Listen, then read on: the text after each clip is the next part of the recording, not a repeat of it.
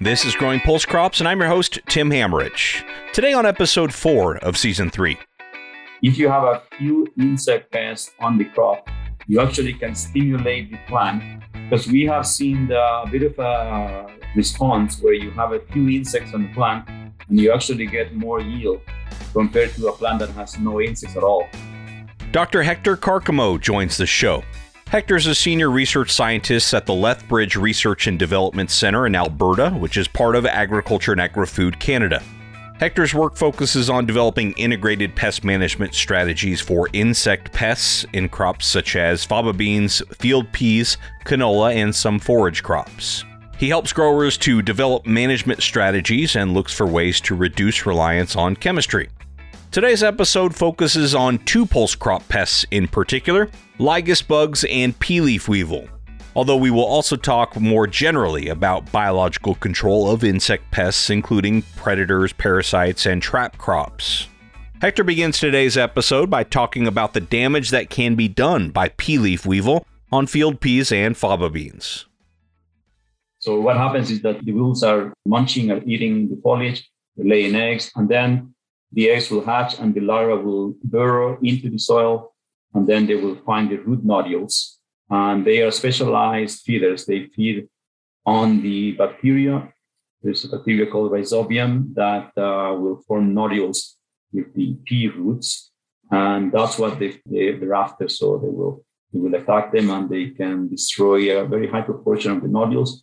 And that affects the plant's ability to fix nitrogen right from the air. And it negates the advantage of planting a pulse crop. And the same thing happens with faba beans. We have done studies also to determine what that level of damage is that is critical for yield losses. And with faba beans, interestingly, it seems to be lower. It looks like if you have 15%, so 15% of the seedlings with damage on the clam leaf, that level of damage appears to be sufficient to cause yield losses in faba beans, which can be quite high. We have documented losses in terms of kilograms per hectare, I think anywhere between 250 to 500 kilograms per hectare, which can be quite substantial for yield losses. So it's important, I suppose, to know what your level of risk is for your area, for the populations of people. So if you are finding those levels of damage more than 15%, perhaps you should think about what insecticide options are available to do seed treatments for the following year. Héctor said one female pea leaf weevil can lay over 2,000 eggs. Luckily, predators and pathogens get to a lot of those, but it's still a pest that can get out of control if not managed properly. The management of this insect pest is a little bit complicated. You will see the damage there, and we have developed, I hate to say the word threshold because, the word threshold implies that you scout your crop, you assess the damage, you determine the level of damage, and then you make a decision about threshold, right? And then you apply a control action, which most of the time is insecticide spraying. But with the pea leaf weevil and peas or faba beans, the timing is really important. And the best thing to do is to be prepared before you even seed the crop, because you probably will have to apply an insecticide seed treatment to manage this pest, because the damage can happen very fast. And also, the main challenge is that you don't get all the weevils arriving into the crop at the same time. They come more like in waves or continuous immigration. So if you have more than 30% of seedlings with damage on the clam leaf, it means that the densities and the feeding activity is high enough to cause yield losses. And it can be very frustrating because at that time, it's very hard to control them if you reach that level. So the usefulness of that threshold is mostly to know that in your area you have a history of damage, and the following year you should probably prepare and apply an insecticide seed treatment. Because if you spray a foliage insecticide, more than likely they already have laid lots of eggs, and they will also continue to immigrate in the field. So you spray the insecticide and you say you kill most of the weevils. You never kill all of the insects when you spray insecticide, right? There's still a few that are left. and those can continue to lay eggs. And what's more serious is there's continued migration from the weevils into the field, and then they will continue to lay eggs. If you had an insecticide that had a very long residual period, that might help control them. But as far as I know, we don't have one, at least in Canada, we do not have an insecticide that has a residual period that is, say, more than 7 days, at least 2 weeks, because that is the crop stage when the plants are vulnerable to have the weevils affect their yield. Héctor says there's not really proven biological control tools commercially available for pea leaf weevil yet, but there is a parasitic nematode that may have potential. He says there are nematode factories in Europe where you can buy this particular nematode, but the cost is still quite high. There is another idea, though, that he says needs more research, but might have even greater potential. This idea has some merit, but it requires a little bit more research. So I had to come clean and say that it's not something that we have documented yet, but we would like to continue this research, is to actually plan the perimeter of the field first. We have done it with some fields, and it seems to work in some cases. We did it in peas. We haven't done this for fava beans, but in some cases it seems to work. So you plant your peas, and if you had a variety that grows faster, that would be even better. So you plant a variety that grows very fast along the borders, and then you plant your main crop, your standard variety, in the rest of the crop in the middle of the field. Then you will know that the weevils will come there, and you would have to spray it a couple of times along the borders, but you probably save probably 90% or 80% of the insecticide cost by doing that. We have done that with Cali for weevil in canola, and we know that it's an effective strategy. And this pea leaf weevil has a fairly similar biology, so it also has potential to work there. That could be an option that could help growers. There are, of course, natural enemies out there for the pea leaf weevil, but Héctor says these can be reduced from the use of foliar insecticides. And he says that tillage can also have an effect on these pest populations. And there are always natural enemies that are in every farmer's field. Every field that you go and you start looking carefully, especially if you go at night with a flashlight, you will see there are beetles that are walking around looking for things to eat. So there are those insects that are beneficial. And that's why it's really important not to use the foliar spray insecticides too much, because when you use them, you are reducing populations of the beneficial insects. So that's something to keep in mind. I was also going to mention that there are studies from your neck of the woods where they have shown that tillage may have a negative effect on the pea leaf weevil. It looks like if you till the soil, you get the crops to grow faster. And I think it's similar to planting early. So they have noticed that fields that are not tilled, they seem to have less damage by the pea leaf weevil compared to fields that are tilled. And I think that has to do with the fact that if you till the field, you open up the soil, it gets warmer, it gets drier faster, and then you can get your crop to get a head start and grows faster. I don't know what would happen if no tillage got adopted and everybody is not tilling the fields. Then everybody will be on the same level and you might not see the difference. So that's something that I wonder, because we see that with flea beetles in southern Alberta, where most of the farmers in our area, probably 70%, maybe even more, practice reduced tillage. And we still see a lot of issues with flea beetles. And somebody had made the same comment in the research, where they had found that flea beetle damage was lower in fields that were not tilled compared to fields that were tilled. And I think it had the same effect of increasing the development rate of the plants rather than really have an effect on the behavior of the insects. But it's an interesting question, I think, and something to keep in mind. So that if you are beside, say you have two farmers, one is doing tillage, another one is doing no tillage, and they plant at the same time, you may see more damage in the field that is tilled because the crops are slightly ahead of the other one. Now, before we shift gears here to talking about the Lygus bug, I wanted to ask Héctor about biological control in general. Specifically, I wanted to know, do we have proven cases where commercial pests are controlled biologically? Or is that just an ideal that we're sort of striving for? There are good examples, he said, apparently one of them in cereal crops with the cereal leaf beetle. With this insect, it's one of the examples where biological control is very effective. There is a very, very tiny wasp. If you make a couple dots with your pen on a piece of paper, there is the size of your biological control agent, this wasp.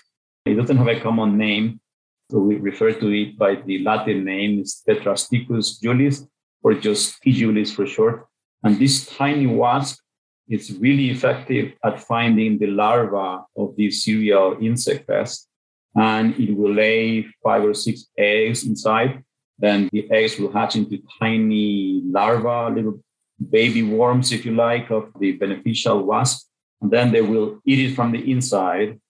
I hope this is not too disturbing for people. But this is how nature works. So the larva will eat the pest from the inside and eventually will come out and will kill the larva. And then they will pupate. They will come out in a few days, and then they will look for more larvae to attack. And that is one of the best examples of how biological control can help farmers to manage a pest. So there are reasons to believe that it's at least possible to find ways to help manage these pests biologically. Now to shift over to the Lygus bug, which has been a big problem in fava beans. Unlike the pea leaf weevil, which came into the country from overseas, the Lygus bug is a native pest to Western Canada. The pea leaf weevil is one species. The Lygus bugs, they have similar biology, and the species will differ depending on where you are. The number of generations that they have is also different. The pea leaf weevil only has one generation per year. The Lygus bugs, they can have, in your area, they probably have 3 generations. In my area in southern Alberta, they have 2 generations. If you go further north, say in northern Alberta, they only have 1 generation. So it's a very flexible insect species in terms of its life cycle. It also has a very large potential to increase in terms of population size very quickly, depending on the temperature and the weather. So I've been working at the research center here in Lethbridge for almost 23 years now. And this has been the year that I saw the highest outbreak of Lygus bugs, and it was widespread because we had similar conditions. And Lygus bugs, they are generalists as far as their feeding habits. They will feed on almost everything. There's some minor preferences depending on the species. So some species will prefer more alfalfa. Some will prefer to feed more on the canola plant, for example. But they pretty much feed on everything because they feed on the buds and the flowers and the immature seeds, which every plant has, right? All of our crops. So, for example, in 2021, that we had Lygus bugs in canola, fava beans, flax, alfalfa, and others that hemp, quinoa. If somebody starts growing marijuana in the field, they're going to have to find a way to manage the Lygus bugs. And because some of these crops are obviously there for human consumption, you have to be careful about what we spray on the plants, right? And when we spray. I wondered if, because Lygus bugs are native to the area, maybe they might have more native predators that can help keep the populations under control. Well, that may be the case in more natural areas, but not so much in our cropping systems, which are obviously not their natural ecosystem. We suspect that these parasitoids are not very effective. They may be repelled by the odors, the smells of canola or the crops. They are used to being in a more diverse plant ecosystem, so they're not very effective. And the reason we are doing this work is because there is a parasitoid now established in the eastern US. And actually, I should thank you, our American friends, for introducing it, because it was thanks to the USDA biological control efforts that they found the parasitoid in France, and then they introduced it into Newark in the eastern US. And now the wasp is called Peristinus ligonidus. It attacks Lygus bugs, and it has been very successful in controlling Lygus bugs in strawberries, in alfalfa, in eastern USA. And now the wasp didn't bother to get a passport, and it just moved into Canada, and it's now in Quebec and southern Ontario. And it seems to be establishing well there. And this new project that we're starting, and hopefully there will be other projects that people are starting, entomologists there, we will be looking at what's happening with the native parasitoids, because we have Peristinos in the same genus in Eastern Canada and also in Western Canada. So we are doing these studies to consider bringing that parasitoid from the east, which is already in Canada, and moving into the west. But we have to be a little bit careful because, like I said, we already have these native beneficial insects, and we don't want to create an environmental issue, right, where you release a new insect in an area and then it gets out of control. And sometimes they don't even control the pests that you want them to control, but they could affect the native communities of beneficial insects that we have here. So let's talk about the problem in fava beans specifically with Lygus bugs. Héctor says the issue isn't so much with the pest reducing yield, it's more of a quality concern. The Lygus bugs will feed on the young pods and pierce the seeds, and then they inject their saliva and enzymes, and that causes black spots on the grain. Then you or ourselves, our farmers will sell the crop to Egypt or Middle Eastern countries where they use the fava beans for salads and so on. Then they wouldn't want to buy the grain that has this dark spot, and I think the flavor is also affected. So that's the main problem. It's a huge challenge because you don't seem to need too many Lygus bugs to actually affect the quality of the crop. We have done some research recently with a student from the University of Alberta, and in that work, we showed that you only need something like 5 or 7 Lygus per 10 sweeps. So if you convert that to Lygus per sweep, that will be about half a Lygus per sweep to actually increase the risk of reducing the quality of the grain. So that's not very high. And the only control option available is using insecticides, which is a challenge because you'd have to spray the insecticide at late flower. So to prevent the Lygus from actually being there when the crop is at the early fall, you have to do it when the crop is still flowering. It will be towards the end of flowering. And that may interfere with pollination of the crop because fava bean relies quite heavily on pollinators. They need bees to set seed. So you have to be very careful and think about the timing. So you probably want to avoid the periods of the day when the pollinators are more active.